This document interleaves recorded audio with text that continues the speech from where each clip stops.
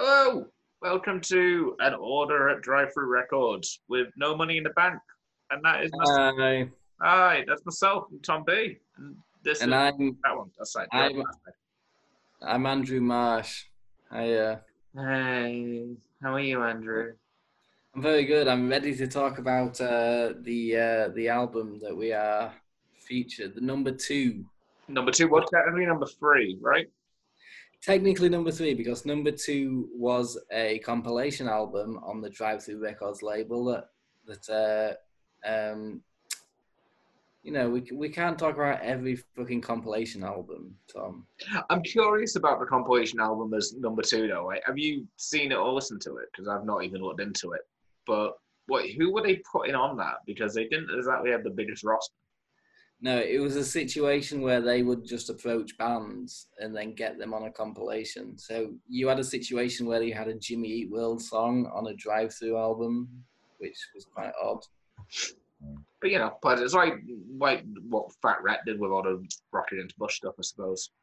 Exactly, yeah. I mean, you want to be on it? It'll be fun, because it's like just how we approach everybody to do anything we've ever created. Like, girls, you want to? I mean, no, you're not one of us, but it'd be fun. Like, Yeah, it's a weird situation.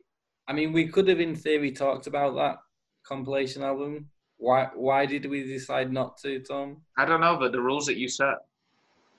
Oh yeah, actually, yeah.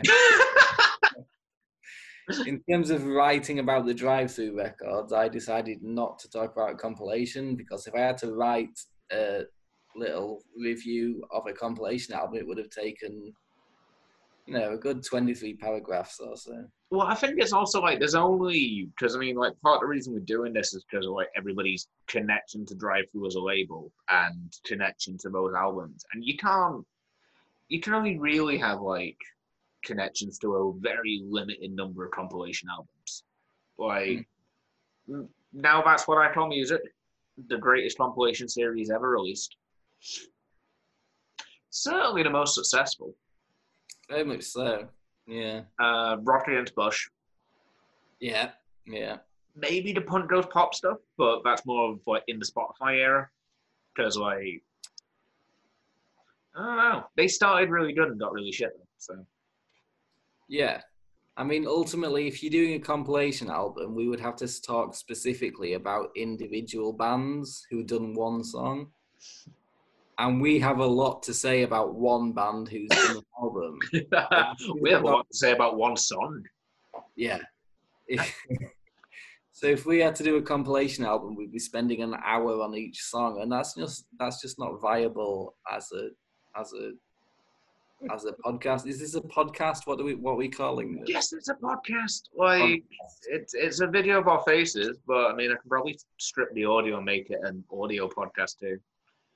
Either way, get that reach, get that content. Oh, like and subscribe. Let's go with down here. I just like pointing there to imagine there's something. I like pointing there too. It's really oddly satisfying. It's like, guys, if you want to listen to about more, the link will be below. And sometimes there's something up here. Oh my god, yes! When it's just like, sorry, I'm trying to arrange it. Oh, if you want to check out all the videos, it'll be popping up in the corner right about now. Yeah. Here's a rainbow animation. So let's call it a vodcast. A vodcast. Vodcast. I've got no vodka. A video on demand cast. Video on demand cast, yeah. I mean, all videos on demand.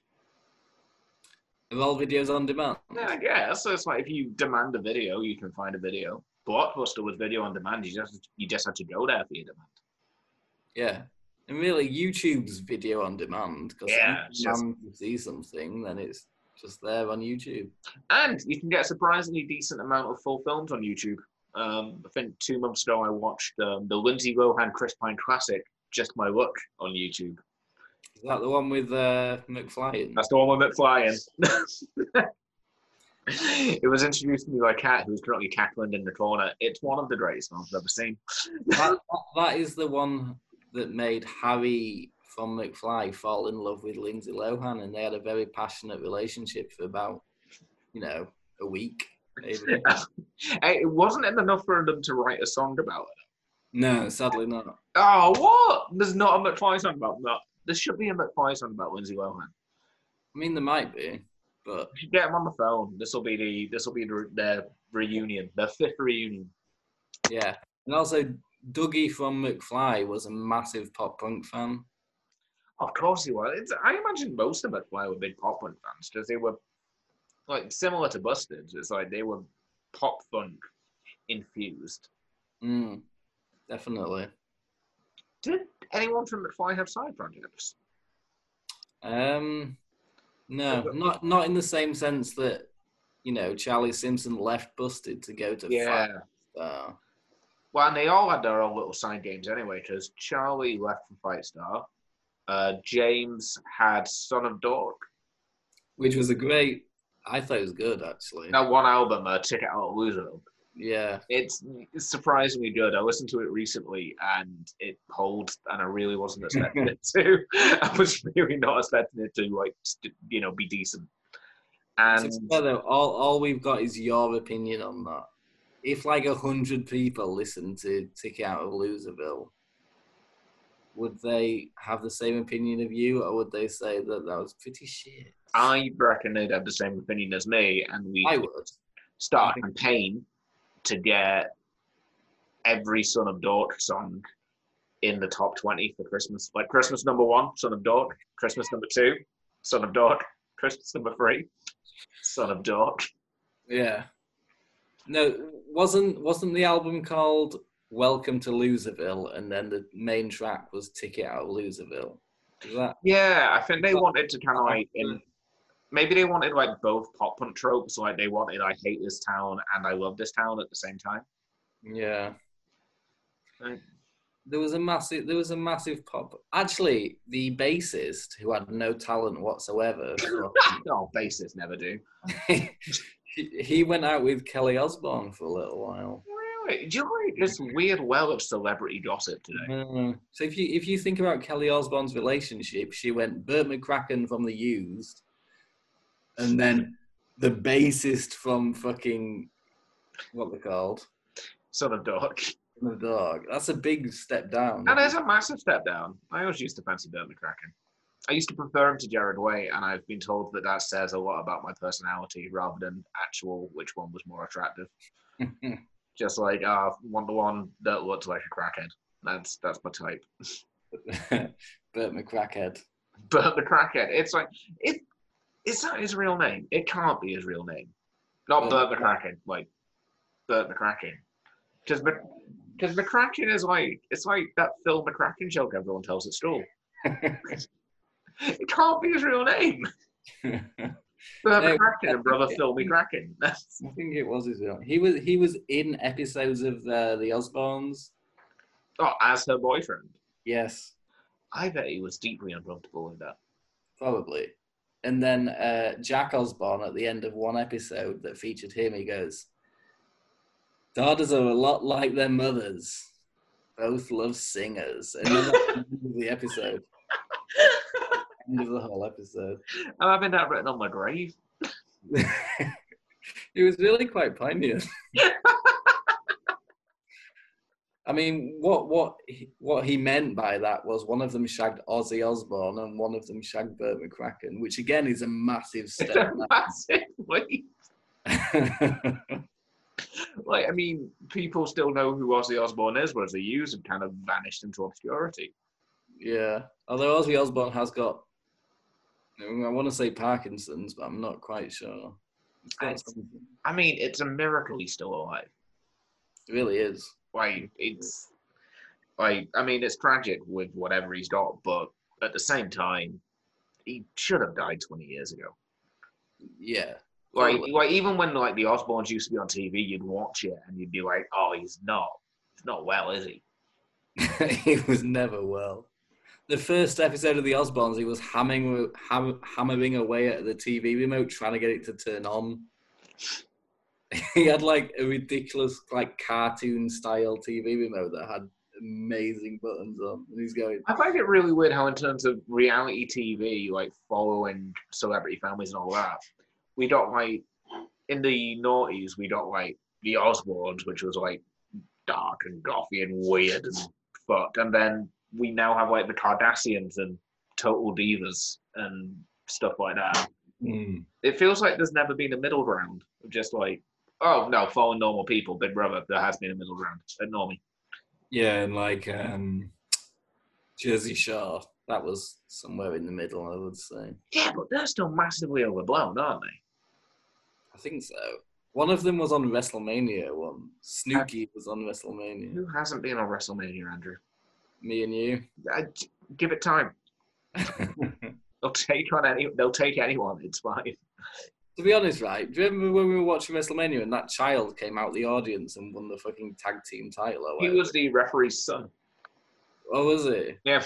Well, that destroys the illusion a little bit. I hate to tell you this, Andrew. It's all scripted. I know, but at that point, it seemed like they just carried a child. Well, they just found a child inside, and we're just like, to be honest, to be fair to me, when we saw that, we were chanting that kid's name as they came up the crowd. We were also shit-faced. Possibly. That was the Mania. That was the Mania after we'd done our first preview for the No Money in the Bank show. And no, that was actually the one after. I think that was the one where we went to Leeds to watch that thing at the. Oh, Rise. Yes, we went to watch Rise Wrestling, and then we went back to mine. How many Manias have we had together, Andrew? This is like the weirdest way to track a relationship, isn't it? How many Manias? This would have been the third one, but obviously we didn't watch it together. No, we texted each other though. Yeah, it was, and we zoomed each other occasionally. Mm-hmm. God, that feels like a fucking lifetime ago. I know, it was only 2 months ago. Fucking hell. That's right. Are we recording this? No, yeah, we are recording this. We absolutely are. We've gone very off track. Shall we move on to what we're actually here to fucking talk about? And then we'll continue this in Dog Rough Draft after this. Okay. Just an order a drive-through and Dog Rough Draft is just like an extended conversation between them. It's like a comic crossover, and then you don't. So if you watch this and you're enjoying it and you like that string of narrative, you need to go on to the next thing, which is called Dog Rough Draft. Which will be appearing in the corner right about now. Ding. Yeah. Oh, I don't have to actually do that now. Right, so the album that we are talking about is Drive-Thru Records' second full album release. It is the third on their catalogue because, as mentioned, there was a compilation in between, and it is River Phoenix's River Phoenix of 1997. River Phoenix, who would go on to become Phoenix TX. Andrew, do you have any history that I would not know about this?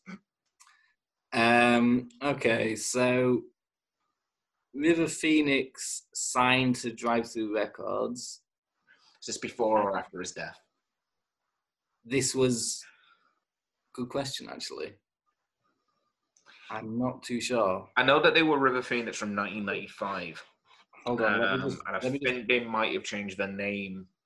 Tom, pad for a second while I found out when River Phoenix died. I like how we're just accepting that these are going to be going up unedited and I'm just putting titles on. Yeah, just pad. Hold on. Was it like, because what I'm thinking was wait, I'm done. So River... Fucking seamless.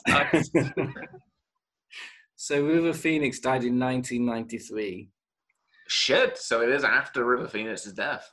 So this band became River Phoenix, and they released a record called River Phoenix, self-titled. And I'm pretty sure they formed in 1995, so they are just insensitive cunts. So they knew what they were doing. Yeah. Well, I don't know. I thought that River might be a city in Phoenix, and it was just a weird coincidence. And then when River Phoenix died, they were just like, oh, maybe we should change the name. It's not cool. That would have been a very specific coincidence to happen. I don't know. Is Phoenix in Texas? Because they're from Texas. So yeah, they are. And also, they're not from Phoenix. They're from somewhere else in Texas. Anyway. So the point is, they brought out this record, and when this record started gaining traction and getting reasonably popular, the estate of the actor River Phoenix sent out a cease and desist order. Do you want to explain what a cease and desist order is to the idiots? It is when the estate of a person sends you a letter that says that you need to both cease and desist your current activity. Mm-hmm. So you can't call yourself River Phoenix anymore. Yeah, so they decided to call themselves Phoenix TX. So basically what you have is a situation where the third release on Drive-Thru Records is called River Phoenix, self-titled, and then they released this album again 18 months later, and it was called Phoenix TX. And this is also their only release with Drive-Thru Records? No. Oh, because I know that they got signed by MCA. Yes. So a little bit later on, they released another album called Lechuza, and at that point, Drive-Thru Records had got so popular that they had made a deal with MCA Records where they would do kind of joint releases. Oh, right. Is that why Starting Line were also on? Yeah. And Geffen Records, which is the sister company of MCA, also brought out Blink-182's self-titled, didn't they? Yeah, they did. So any kind of Drive-Thru album that seems like it's on MCA is just a conglomeration. That's a word, right? It is. I don't think you're using it right, but it is a word, yeah. What we do. So any popular release on Drive-Thru Records was also with MCA Records. But for the purposes of this, we will still go through each one numerically. As if it were a drive-through. Yeah. Yeah, because some of the best ones came out on MCA as well. So and they were on MCA, but for the purposes of this, they're still on Drive-Thru Records. If you look at the spine of that CD and it says MCA/Drive-Thru, we're going to talk about it later. That's if you still own CDs, which unless you're Andrew Marsh, you probably don't. So yeah, and that's if you decide to listen to this or watch this for long enough to. If you can get past the 20 pure minutes of us trying to find out facts about McFly, then. So anyway, this is River Phoenix by, at the time, River Phoenix. 1997, and including a bonus track, it clocks in at 48 minutes, which is proving my point that album, I feel like I've been spoiled by albums, especially pop punk and punk albums being 30 minutes long, but still somehow 25 tracks. Yeah. It's albums seemed longer back in the day, which is a weird note to have, but I said the same thing about Cousin Oliver. But although Cousin Oliver's 55 minutes, that's too long. It was far too long. Also, when did we stop doing this thing where instead of having the bonus tracks listed separately, there's just 30 seconds to a minute of silence at the end of your final track? I don't know. I think that's kind of... I don't think that's necessarily done with an era necessarily. It's just something that I think some people still do that. I just feel like I've not heard it for ages, but in the late 90s, mid 90s, there was definitely this period of listening to a CD in my bedroom, just it's done, but I'm doing some work or something, I'll go back to it. And then after this prolonged silence, just hey kids, it's time for the silly bonus song. Yeah. You just sat there in the most ridiculous voice that's... Quick, hit the chord, I've got a song! It's every Descendants bonus track. So. Yeah, it'll have all gone quiet. And you'll put South Park on, and then eventually there'll be the massive fart sound, and then someone laughing. You'll be like, the album's still on. The album's still on. Oh man, the Acrobats, they just keep knocking them out. And sometimes that will be the actual lyric. You'll be quiet, and then someone will be knocking them out.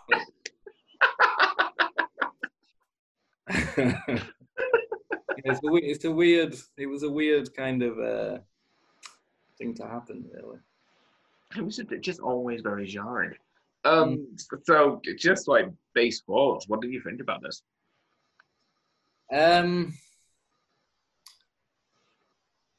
I've been listening to this album for like 10 days solid now. Really? Yeah. Just like on a loop? Well, pretty much. If I'm about to listen to some music, I will put this on because we've not talked about it. Because for the listeners / viewers, we were supposed to do this last Friday, and then Tom fell asleep or something. I'm not quite sure. Got an infected tooth. He had an infected. Sorry. Yeah. No, it was fine. It was a good reason he had an infected tooth. Like we've cancelled stuff like this before because I've fallen asleep several times, but this time it was a legitimate reason. It was a very good reason. But because we were supposed to record last week and we didn't, I've listened to this album for about 10 days, and mate, for the most part, I fucking love it. It holds up surprisingly well, to be honest. I don't quite know how I feel about it, but I don't dislike it. Yeah. Hold on, let me get the lyrics. Oh, there are some fucked up lyrics in this, I'm not gonna lie. Like I think I like this album for the same reason that I like a lot of like the early stuff of Junior, in that it's particularly good Blink-182. Definitely. It's like they're like a Blink-182 cover band that was just like, look, I've got a mate with a trumpet. Do you want to do something for one track? Let's talk about the songs themselves, and then I'll give you a bit of information about the Blink link. Awesome! All right, so let's start with Apple Pie Cowboy Two-Face. Yeah. Oh fucking hell.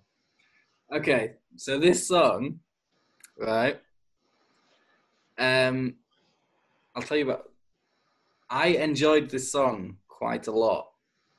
For the first 2 minutes of this song, it sounds like a Cheshire Cat era Blink song. It really does. And like the harmonies and like, it just sounds like Blink, early Blink. It's probably one of the first bands that actually got influenced by like Dude Ranch / Cheshire Cat era Blink. So it's certainly that we're kind of like being like signed up by labels and put out there.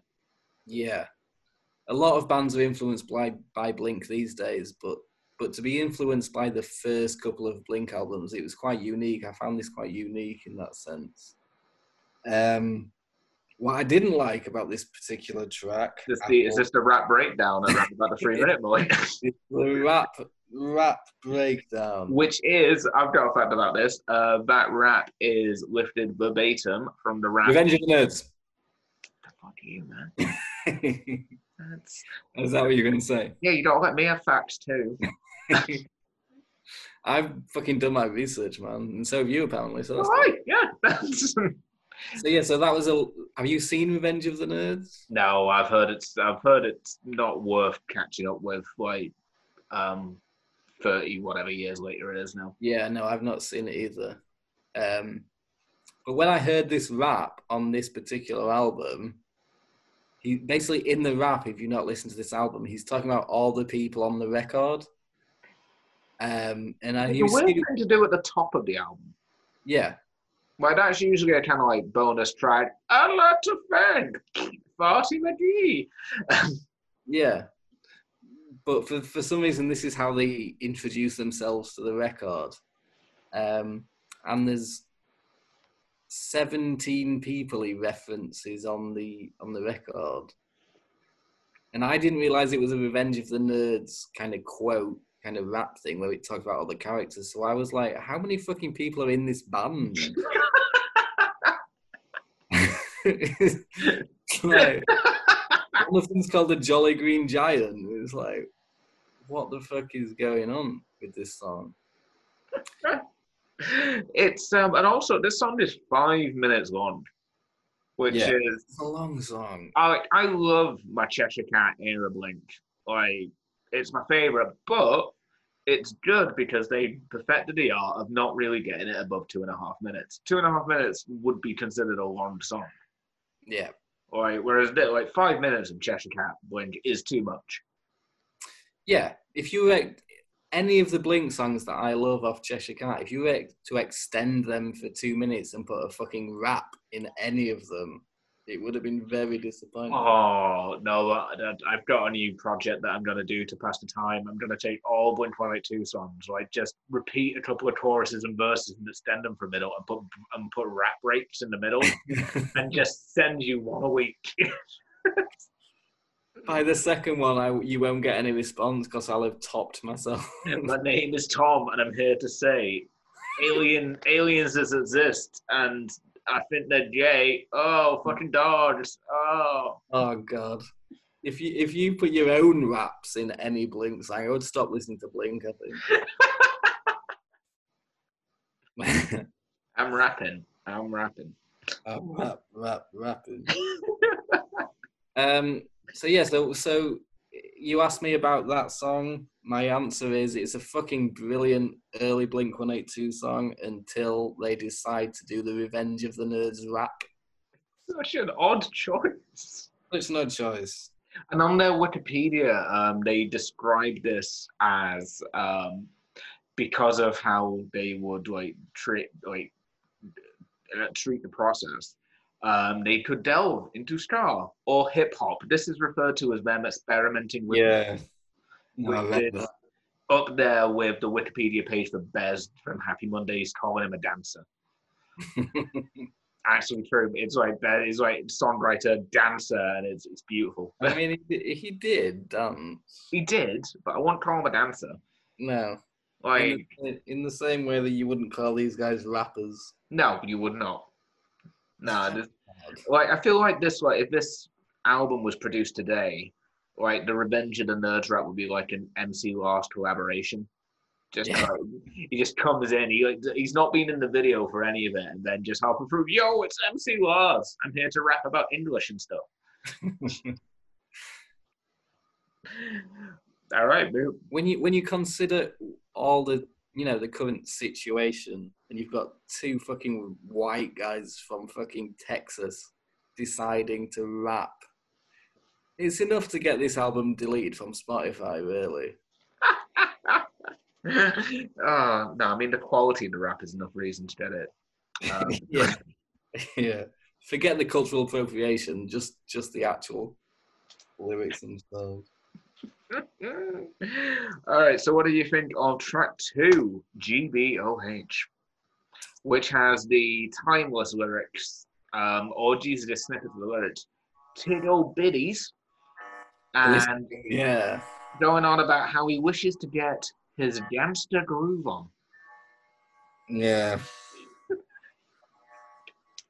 To be honest, what I would say is I like this song in terms of the melody. Yeah.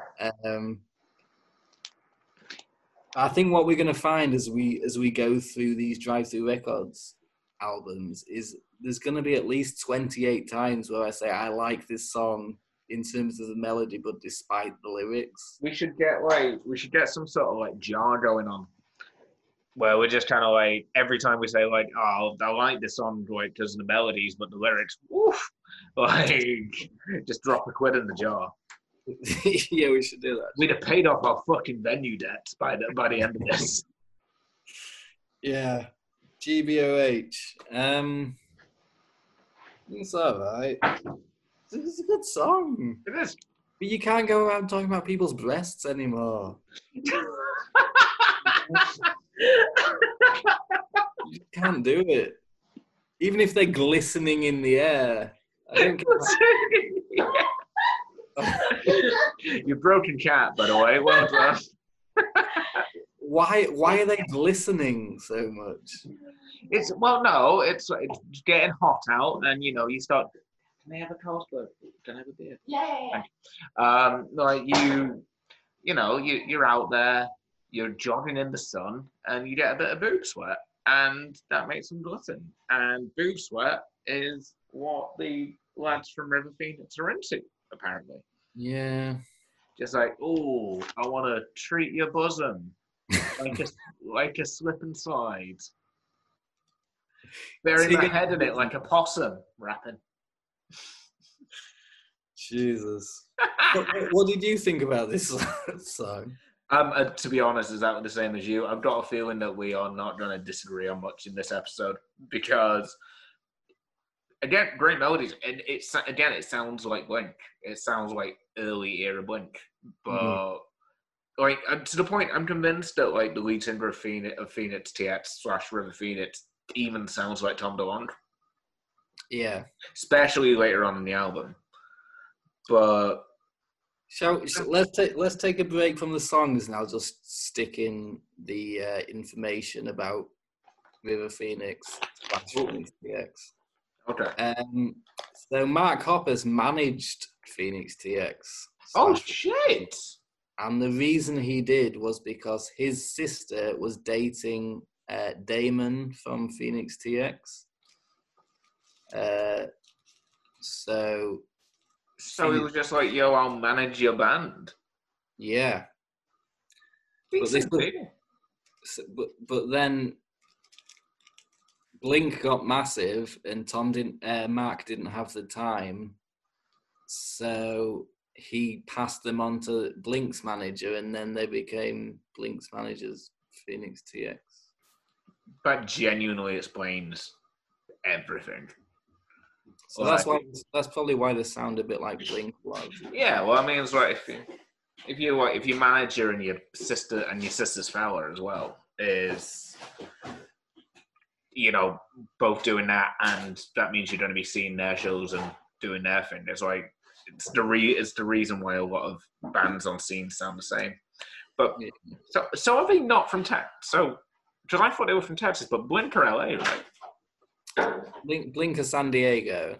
Yeah. So somehow Mark's sister must have moved to Texas or something. Oh, punk rock university romance. Yeah, I may imagine so. And then that's how Phoenix TX got under the radar of Blink, to the extent that Blink then took Phoenix TX on tour just after Enema of the State broke. So Blink-182 were playing to 13,000 people, and their support was Phoenix TX. That's what I can say. So which is good. Phoenix TX should have been much bigger than they were. Yeah. I mean, I know they didn't do badly. It's like they apparently shifted something like 600,000 albums during the time. And that was up to 2002 because I know they briefly, not 2002, 2005 when they split up. I think so, yeah. According to Wikipedia. Yeah, but hey, where do you do your research? We both looked at Wikipedia for our research, okay? Sometimes I like to go down and I click on the citation link just to get a little bit of extra. It's a good citation. I mean, I think if you look on YouTube, there's one incident where Travis couldn't play a show and they got the drummer from Phoenix TX to fucking drum for Blink. Fuck.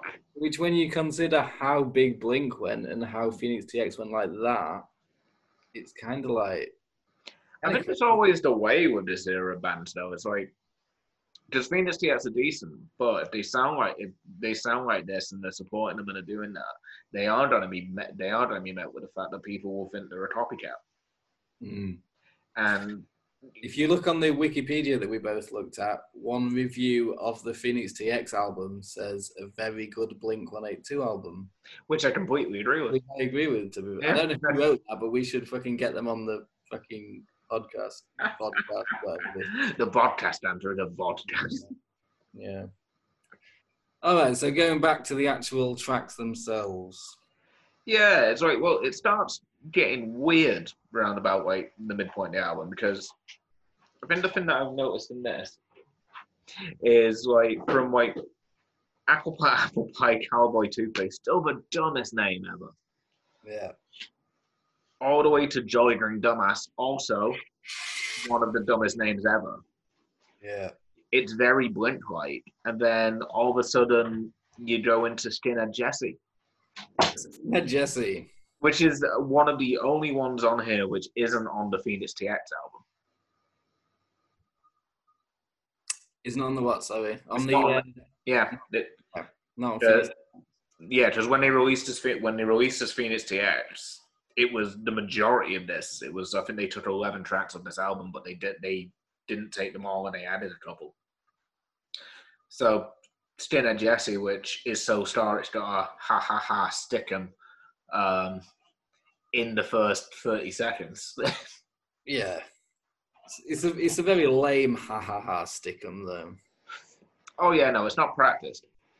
It's like if we were watching Less Than Jake, and then you went, "Oh, I'll be back in a minute," and then you ran on stage and went, "Ha ha ha, stick 'em." It would be just kind of ha ha ha, stick 'em. And then I stage dived into the audience, crowd surf. I'm seen as a legend. Get out my dreams. Yeah. You know, my one ambition in life is to go ha ha ha, stick 'em with Less Than Jake. Ha ha ha. Ha. Ha, ha, ha. Oh god! Every time I laugh now on this, I'm going to say "stick 'em" at the end. Stick 'em. Stick 'em. Oh, that's going to take a long time. Now, did you know how much I laugh? That's dangerous. It's a dangerous game to play with. Stick 'em. All right. Minimum Wage. You like this song? Liked it. Nothing more. Like Minimum Wage. You can't knock that for being kind of homophobic or racist, or it's just a song about having no money in America. And actually, that's more resonant now than any time before, if you think about it. I feel like it's one of those subject matters which has always been in punk and pop punk and will always be in punk and pop punk because it's an issue that doesn't seem to be going away. Yeah. But it's just a solid pop punk track about being shit broke. I remember when I bought this album. Well, actually, the second, the Phoenix TX, really. Yeah. The one which is much easier to find. Yeah. Like this isn't even on Spotify. Yeah, and it really didn't. It shows how kind of sheltered I was because all I'd listened to in terms of punk was Enemy of the State. Yeah. So then I bought this and I listened to this song. I was like, "Fuck, this is really punk. This is like the most punk thing I've ever heard." But if you listen to it now, it's a very kind of melodic pop punk song. You wouldn't say it's like punk in the same way that the Sex Pistols is punk or something, would you? It's that thing when you're younger and you like discover like the peripherals of the scene that you're into as well. It's like me when I was listening to Star, well, I'm still listening to Star, but when I was first listening to Star as a teenager, all I really knew was like Real Big Fish and Less Than Jake. And then I finally and then I moved over to, it might have even just been like earlier Less Than Jake that I was listening to, but it's just like, oh my god, this is like this is like heavy ska, this is Starcore, this is amazing. And it's like, this is the heaviest shit. And then like 5 years down the line, random hand rap. And then it's like, oh, right, okay, no, there's more. Yeah. I'm fascinated by the bands that always make you realize that there's more to your scene than what you know. You don't realize a band is a gateway band until you realize what it's been a gateway to. Exactly. You know? Yeah, and it's like that with comedy as well. So I don't trust anybody who says that like the first ever comedy they knew was like Daniel Kitson or something. It's like, fuck off, you were 11 and it was a Peter Kay DVD. Yeah. Like if I hadn't been like watching a lot of comedy, like that time when we went to see John Kearns in Edinburgh, I'd have been like, what the, he's got a wig and false teeth, what the fuck is this? But because we'd watched a lot of comedy prior to that, you kind of got what he was doing, kind of thing. I'm still really tempted to donate to the Monkey Barrel Kickstarter because I really want John Kearns on vinyl. Yeah. Are you still buying vinyl? Well, I'm not been buying vinyl in lockdown because it's lockdown and I don't have any money. But yeah, I'm still buying vinyl. Everyone needs a hobby and I can't drink anymore, Andrew. You just asked for a beer like 2 minutes ago. Yeah, no, it's alcohol free. Oh, that's nice. Yeah. Nordic. Nice is not the word, but it does the job. Okay. But you know, minimum wage is just decent. What did you think of All My Fault? Not my fault. Not my fault how much I enjoy that song, Tom. Hey. So to do a little bit. I'm willing to just leave it there. End of episode. Just in terms of context, this was the single from the album. Oh, really? And if you watch the video for this, it will further acknowledge the fact that Blink-182 were heavily involved with Phoenix TX, because Mark Hoppus, no less, is the star of the video for this song. Oh, fuck. Mm. This so this is like pre-Blink being big, because like that would have if that happened now, it'd be like, yeah, no, this is the new biggest band on the scene. Yeah. But it was at a point where Blink were almost about to get big, and this band were managed by him. So I think it was just before Enemy of the State hit. Yeah, it will be. It will be. Yeah. And in the video, Mark's watching TV. Phoenix TX are playing this song in the room next door. Mark bangs on the door.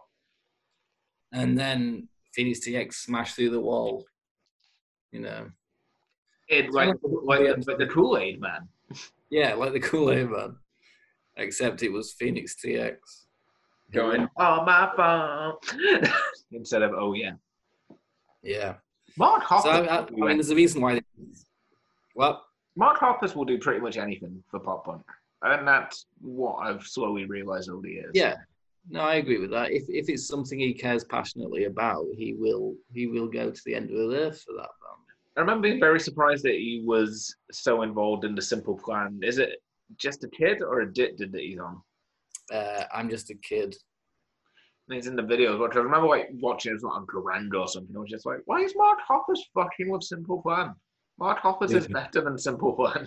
I don't have anything against Simple Plan, but, you know, it's a step down.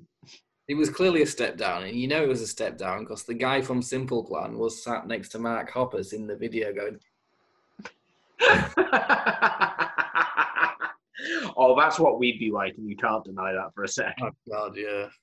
Just like, we'd be trying to do, we'd have him on a show, he'd just be talking, we'd be trying to do our bits, but we'd just be staring. Yeah, we definitely would. I mean, I think when we supported Andrew O'Neill, we were like, afterwards, we were like, Andrew O'Neill. He wants us to go to the pub with him.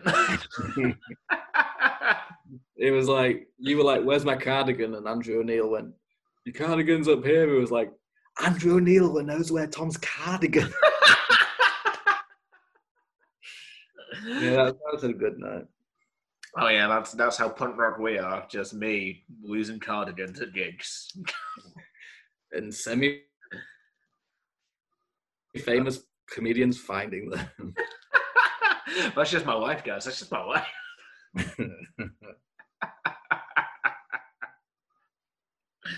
Oh man, that gig was fun. That also feels like forever ago. It does, yeah. That was like 18 months ago. Oh man, it has taken us a while to get through all of these. You want to pick highlights? Yeah, let's just skip through this. We've already touched on Stin and Jesse, which is, to be honest. No, well, we mentioned it. That's like, to be honest, Stin and Jesse is a perfectly decent Star Trek. I just don't know why it's on this album. Yeah, exactly. It's like, as far as Scar songs go, I mean, yeah, it's got pretty much every cliche in there, but it's a pretty fucking good Star song. Yeah. Like, it's got decent horn lines, it's got good melodies, and it's got enough of that kind of like gruffness and whiny angstiness that Phoenix TX bring to the table to be a bit different. It just has no fucking place on this album. No, it doesn't. And nor does the track that follows it, Ben. Ben doesn't belong on this album either. No. If you go back to the Skinhead Jesse song, it's not on the re-release, is it? No. And yeah, it really just does speak to the fact that my hypothesis is that every single drive-through release for the first 15 releases, I don't know if they were told to have a ska song or if they were signed because they had a ska song, but there had to be a very strong ska element to every single release. I think you're right as well, because like we said like last time, they were basically a ska label. Yeah, I'm assuming so. I didn't realize they were until I started going back and listening to these, but every single release has a ska element to it. Well, Star was the big thing then. Star was what got you money. Because like pop punk was, people liked it, but it was just emerging really. Because like you said, this is pre-Dude Ranch, which is really the moment where everyone started wanting to snap up and sign up pop punk bands. Because the more stuff that you'd associate with pop punk, so like Green Day, I would say Green Day was more punky than punky. Jesus, like the pop punk bands that were around at that time were a bit more leaning towards punk and hardcore than they were towards pop punk.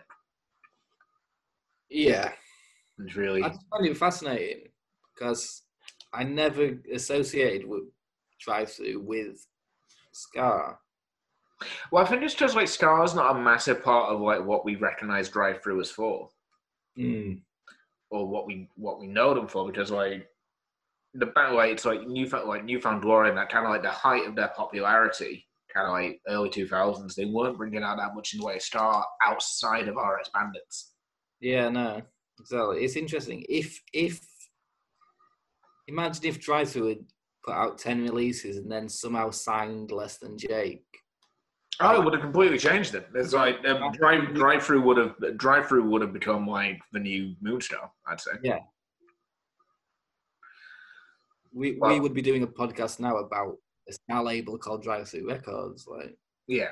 Well, the time I reckon that there would still be there'd be another label that would have done the same thing, because with the popularity of Blink, someone would have become the pop punk label.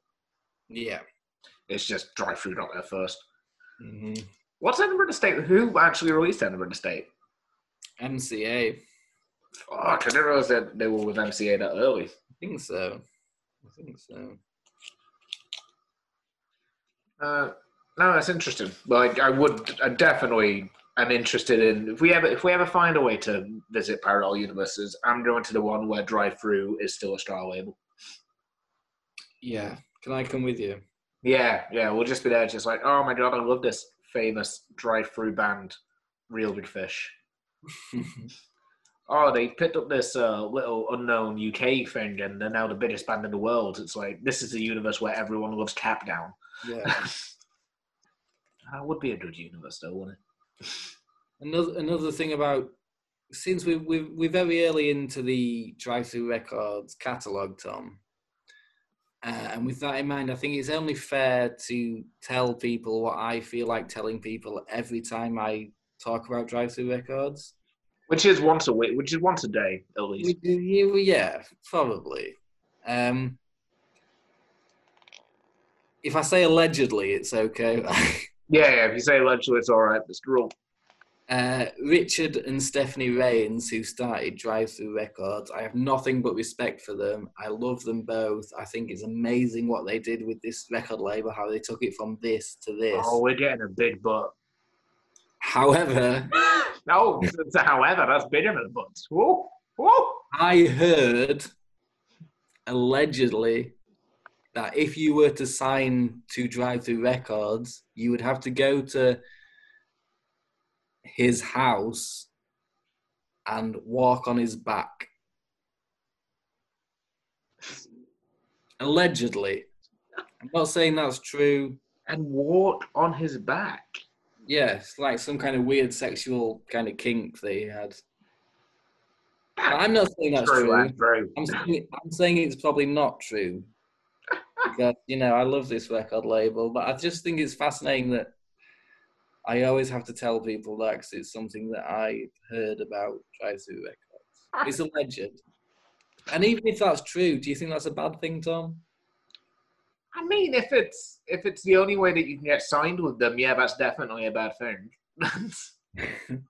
I mean, I'd walk on someone's back. I'd walk on someone's back to get signed. Yeah, of course I would.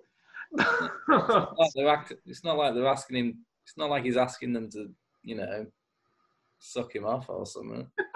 I like how you were trying really hard to find a way to not say suck him off. And then we're just like, I can't think of any. Let's just go with suck him off. So Richard may not have done that. I'm not saying he did that. I'm just saying that every time I hear the name Drive-Thru Records, I feel the urge to tell people that one fact. More like Walk on His Back Records. Yeah. Drive-Thru, crevice record. I don't know. Drive through the vertebrae. More like Vertebrae Records. It's really hard. It is, isn't it? Yeah. But yeah, no, that's a Still a Jesse. Decent star song. In terms of more metal inspired songs, I can't say the same for Ben. Ben is not a good song. Which one's Ben? I can't remember how Ben goes, Tom. I can't remember exactly how it goes. I just know it's like considerably heavier than everything else on this album that isn't a bonus track. That's the main thing. I can't find my mouse to check. I am definitely. Yeah.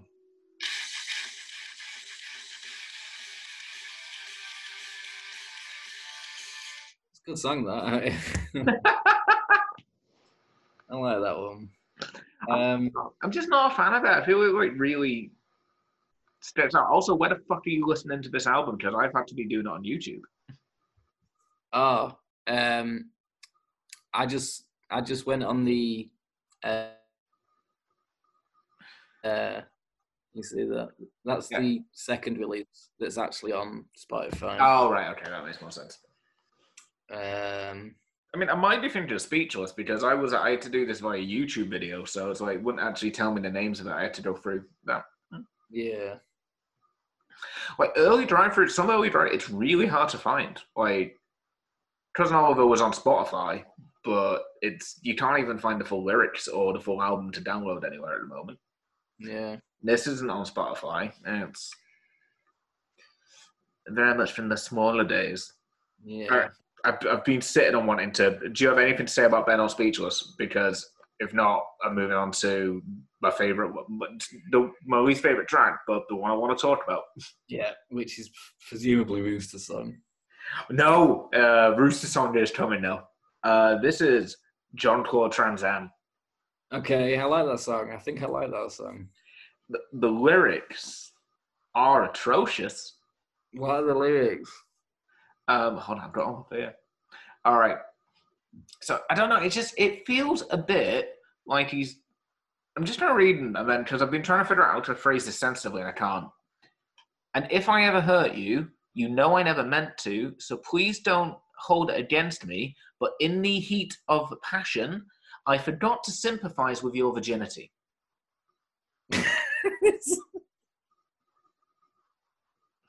This is a rape apology song. Oh, I just spoiled it. I've never really listened to the lyrics. It wasn't until because I wasn't listening properly. Anyway, it wasn't until I heard like the sympathize with your virginity line. I was just like, the fuck is this song about? Went on. They're the only lyrics. It's just one verse repeats, but in full, and if I ever hurt you, you know I never meant to, so please don't hold it against me. But in the heat of passion, I forgot to sympathize with your virginity. How can I sit still every time you're near me? And how can I forget you're always reminding me, all I needed a taste. You're such a terrible thing to waste, but I know you have your reasons. I'll wait for the day that I can hear you say, call me if you need some. So it's about a guy having sex with someone who's not necessarily comfortable with losing her virginity. It's a song about non-consensual sex, yeah.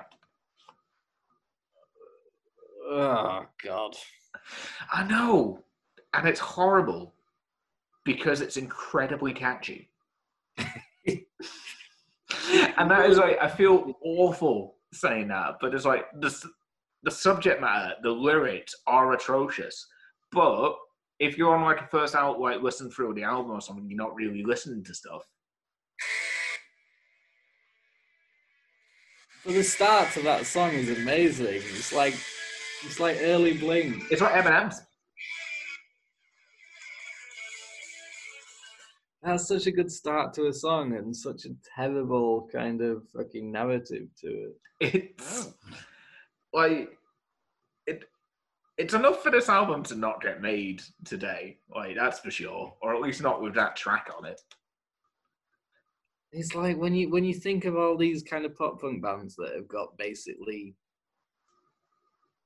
I mean, I know it's cancelled, but what that means is people aren't going to listen to your band anymore, and you probably shouldn't be making songs anymore. Well, that's what cancelled means, isn't it? Yeah, pretty much. I think the thing that surprised me about this when I kind of like realized it is I've always joked and made light of the fact that pop punk musicians can like it's the same in a lot of music, but our genre has a particularly predatory bunch.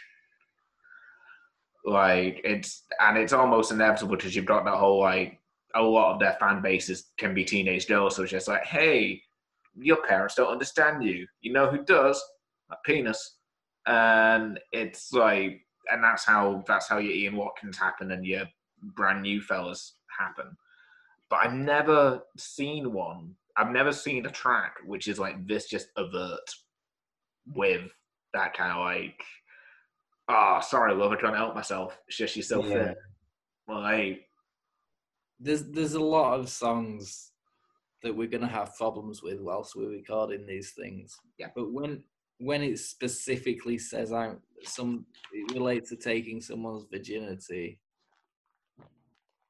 To be fair, it doesn't necessarily say he takes it unconsensually.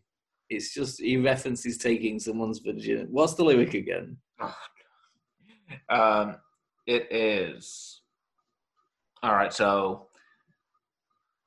But in the heat of passion, I forget to sympathize with your virginity.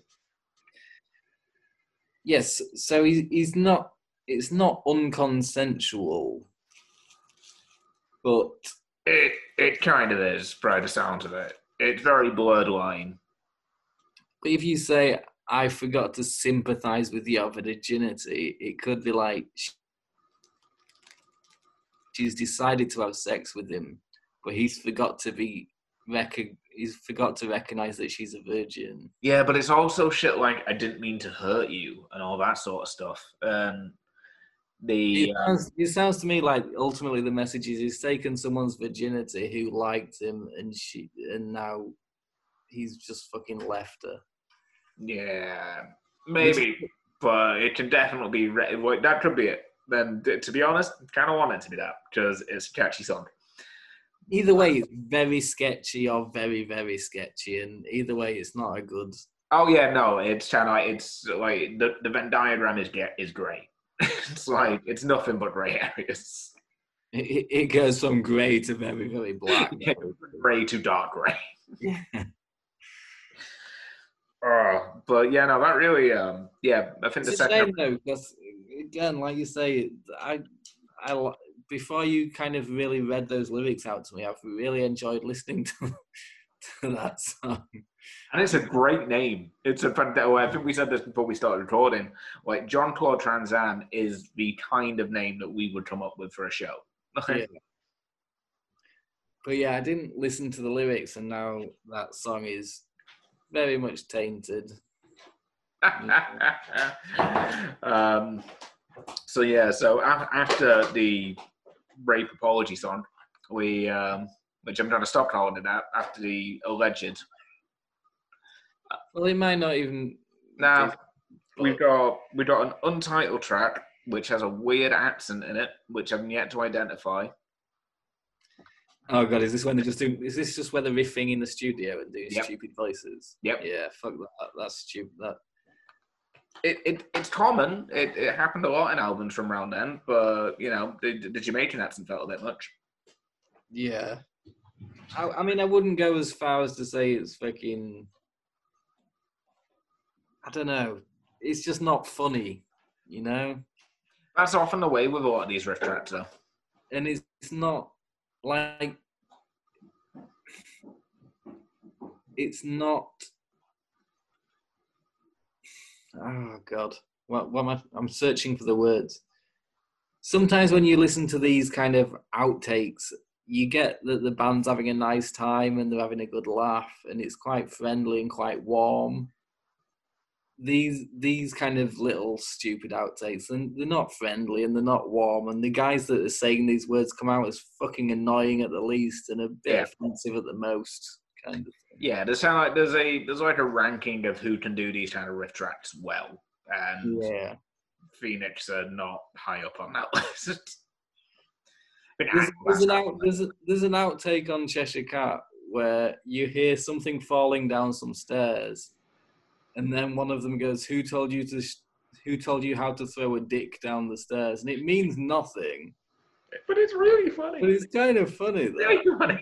It's not offensive in any way, but these guys are doing stupid accents and they're being very annoying, and I just don't think these kind of outtakes work very well. Almost like it's too staged. It seems very staged. It seems like they're doing it on purpose. Yeah, it don't feel naturalistic at all. Yeah. If it seemed like a snapshot of what they were doing in the studio as opposed to actually doing it on purpose, it might have seemed different, but yeah, it's not good. And it's one of the only things on this that isn't on the re-release as well. So yes, with good reason. And with good reason.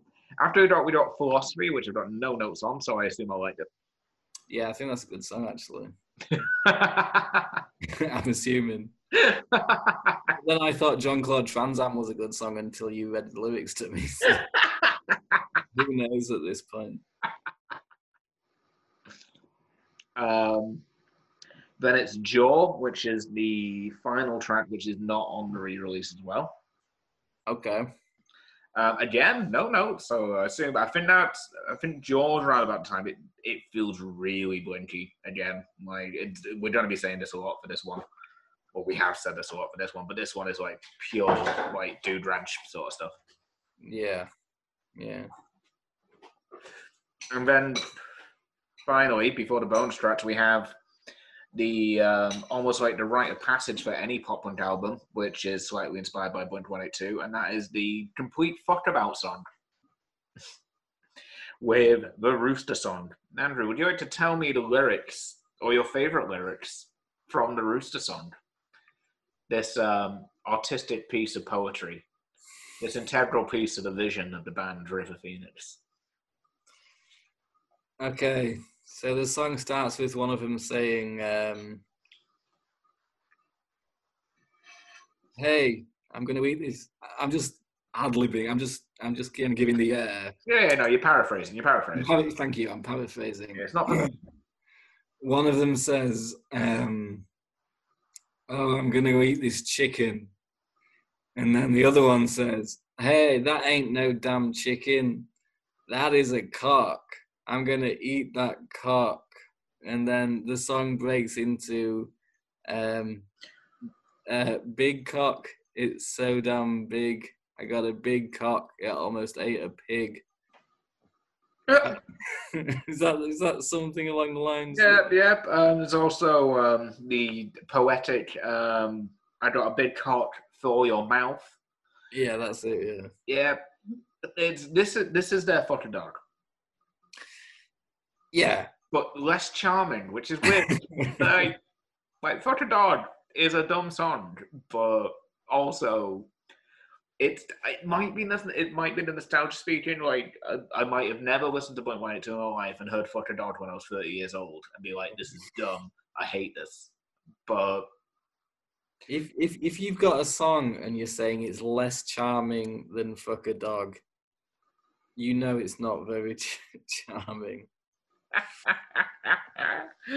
And it's such a weird flex to end your album on this. It's not funny though, is it? It's I there was a lot of kind of dick kind of paraphrasing and Dick, you know. Yeah, it was just like, oh, aren't penises funny? I've got this is a chicken. You can sometimes a male chicken is a cock. You know what else is a cock? My penis. That's also a cock. Yeah. This cock, the animal is quite big. Hey, guys, got a big cock. Got a big cock. That's all it is. It's all it is. Hey, do you want to eat my big cock? Do you want to put my big cock in your mouth? You know, because he's a chicken, so you're on a shaky ground when you're doing Dick satire, but this is Dick satire. is satire. It's a very special subgenre of satire. Yeah. In the name of this recording, what I would say is that when I bought this album, how old were you when you bought this album? About 15. Okay. And I listened to this song, and I thought it was fucking funny. I said to my stepbrother, "Hey, listen to this." And I passed him the headphones, and he listened to it too, and he laughed as well. I don't know what 15-year-olds are like these days, but at 15 years old, in 1999, 2000, if there was a song about a dick being a chicken, it was quite funny at the time. Comedy's evolved since then. I would hope so. I don't think it has. I said, like, to 15-year-old boys, dicks are always funny. Maybe. We don't talk to enough 15-year-old boys. I work with kids. Actually, we should talk to less 15-year-old. I worked with kids. I worked with 15-year-old. Well, I'm going to talk to That's less. my day job, Andrew. They find it funny still. Not a day go by that I don't walk into work and there's at least one teenager holding a water bottle pretending it's his dick. It's like it's timeless comedy. That's interesting, actually. I didn't realize. So you think 15-year-olds would still find dicks funny, basically? Yeah, I think so. Like, I know they just. I mean, I think I'm 30, and dicks are still sometimes funny. Yeah. Like in Forgetting Sarah Marshall, where you just all of a sudden see Jason Segels cock. It's funny because all of a sudden you get a surprise cock. Yeah, that's not an age thing. That's to be fair, that's the way that's revealed. It goes for like sharp cut to his penis. Did you ever see the song he did? Like it was it might have been South by Southwest or something where he composed a song which was like his because he was recently single, so he composed a song which was like his phone number.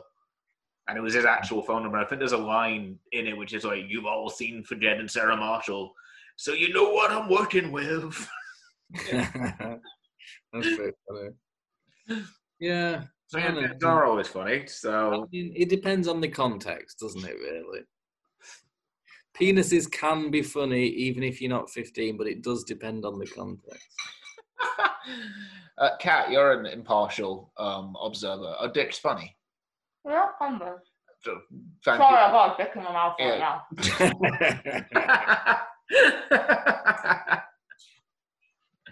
It wasn't a very big one because I heard that. So.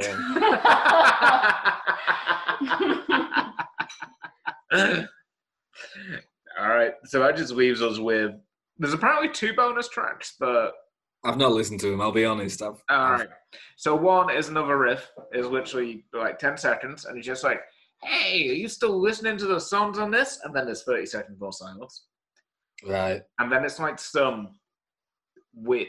It's like reminded me of Pain for Pleasure from with Sum 41, which I'm starting to suspect might be a feature of Drive-Thru Records now, because that's the same thing I said about the bonus tracks of.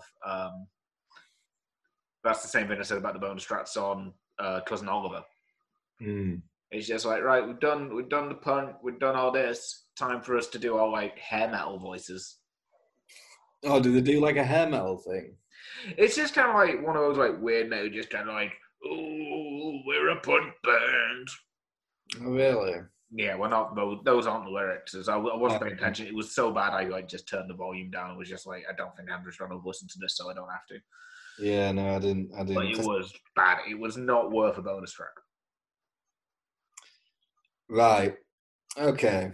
Let's bring it in then, Tom. Let's reel it in. Reel it, because this is already one. We say we were going to be doing this for half an hour. Yeah. And not half an hour. How long have we been going?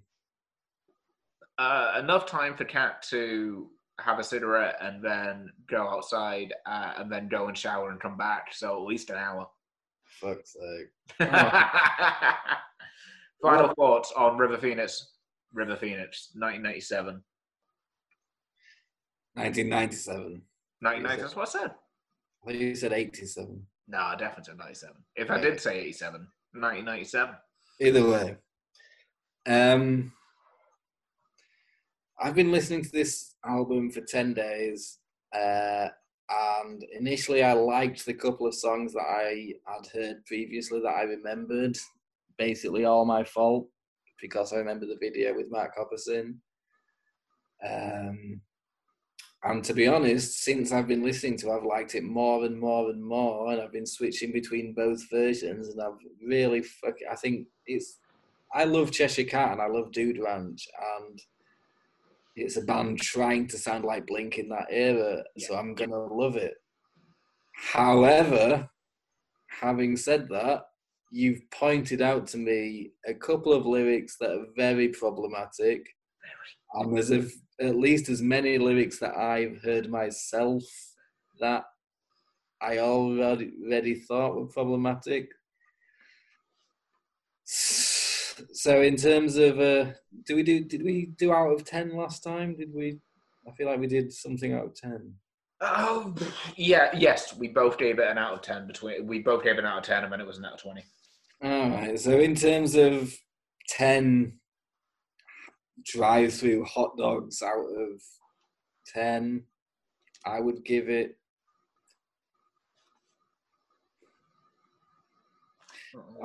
it's hard, isn't it? Because how much can you overlook the fucking scummy things that they sing?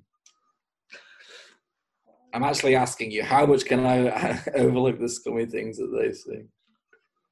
I think you can overlook it a fair bit, considering that you didn't necessarily notice. Well, not that you didn't notice, but tell you what, we will rate it, but we will pretend that John Claude Trans Am is instrumental. How about this? Because this is going to come up a lot, Tom. There's going to be very many problematic lyrics in the albums that we listen to. If you think something's very problematic, you have to automatically deduct 3 points. That's fair. That's a really good system. Okay. So if I hadn't really listened to the lyrics and been told about the lyrics, I would have given this probably a 7.5 out of 10. But because of the problematic, fucking scummy taking a virginity lyrics, I'd have to give it a 4.5 out of 10. 5.5 out of 10. 5.5 out of 10. Okay. And it's very, very, very similar. So again, it's catchy. It's inconsistent as fuck, so loses points for that.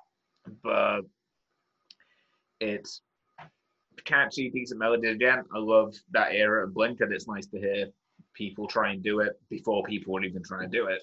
So, but minus 3 points for that one song alone. So I'm gonna say 4.5 out of 10. Good. Which brings us overall to 10 out of 20. Slap bang in the middle. Can we not just listen to some Youth and Glory where you know it's just about having fun and jumping up and down and there's no fucking... You see, I'm scared. I'm really scared that if we, the more we do this, we're going to start looking into lyrics of, various different favourites. Yes, we will. I mean, that's going to happen. And that's why you need to stick with this thing. Hold your heroes accountable and all that shit. Indeed, you have to. Sorry, my cat just tried to kill me. It's a very problematic cat.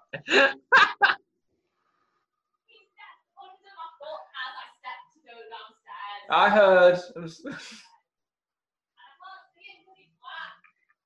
Whoa. Gonna have some of the dick. So that was An order at Drive Through Records, Tom. An order at Drive Through Records, and we'll be back. Shall we look up quickly what's next on the? Yep. What? While you do that, I will pad, and I'll do it. This has been Order at Drive Through Records number 2, River Phoenix of 1997. I've been Tom B. I needed to think my name, never did. I've been Tom B. That's Tom B on Twitter, and this has been. Oh, I'm gonna point because I do enjoy pointing to him. This has been Andrew Marsh. And I've been Andrew Marsh. And next week at An Order with Drive Through Records, we're going to get in our convertible and we're going to drive up to the order window and we're going to say, "The pharmaceutical bandits, those damn bandits." I'm so excited for this. RX Bandits are one of my favorite bands, and so I'm happy. Right, so that's been An Order at Drive Through Records. Cheers for watching. Woof woof and all that. That's Dodge Rough Drafts. Woof woof is Dodge Rough Drafts. Thanks for the burden. Woof, woof. Big old sign outs. Yeah. Smooth. Stop recording.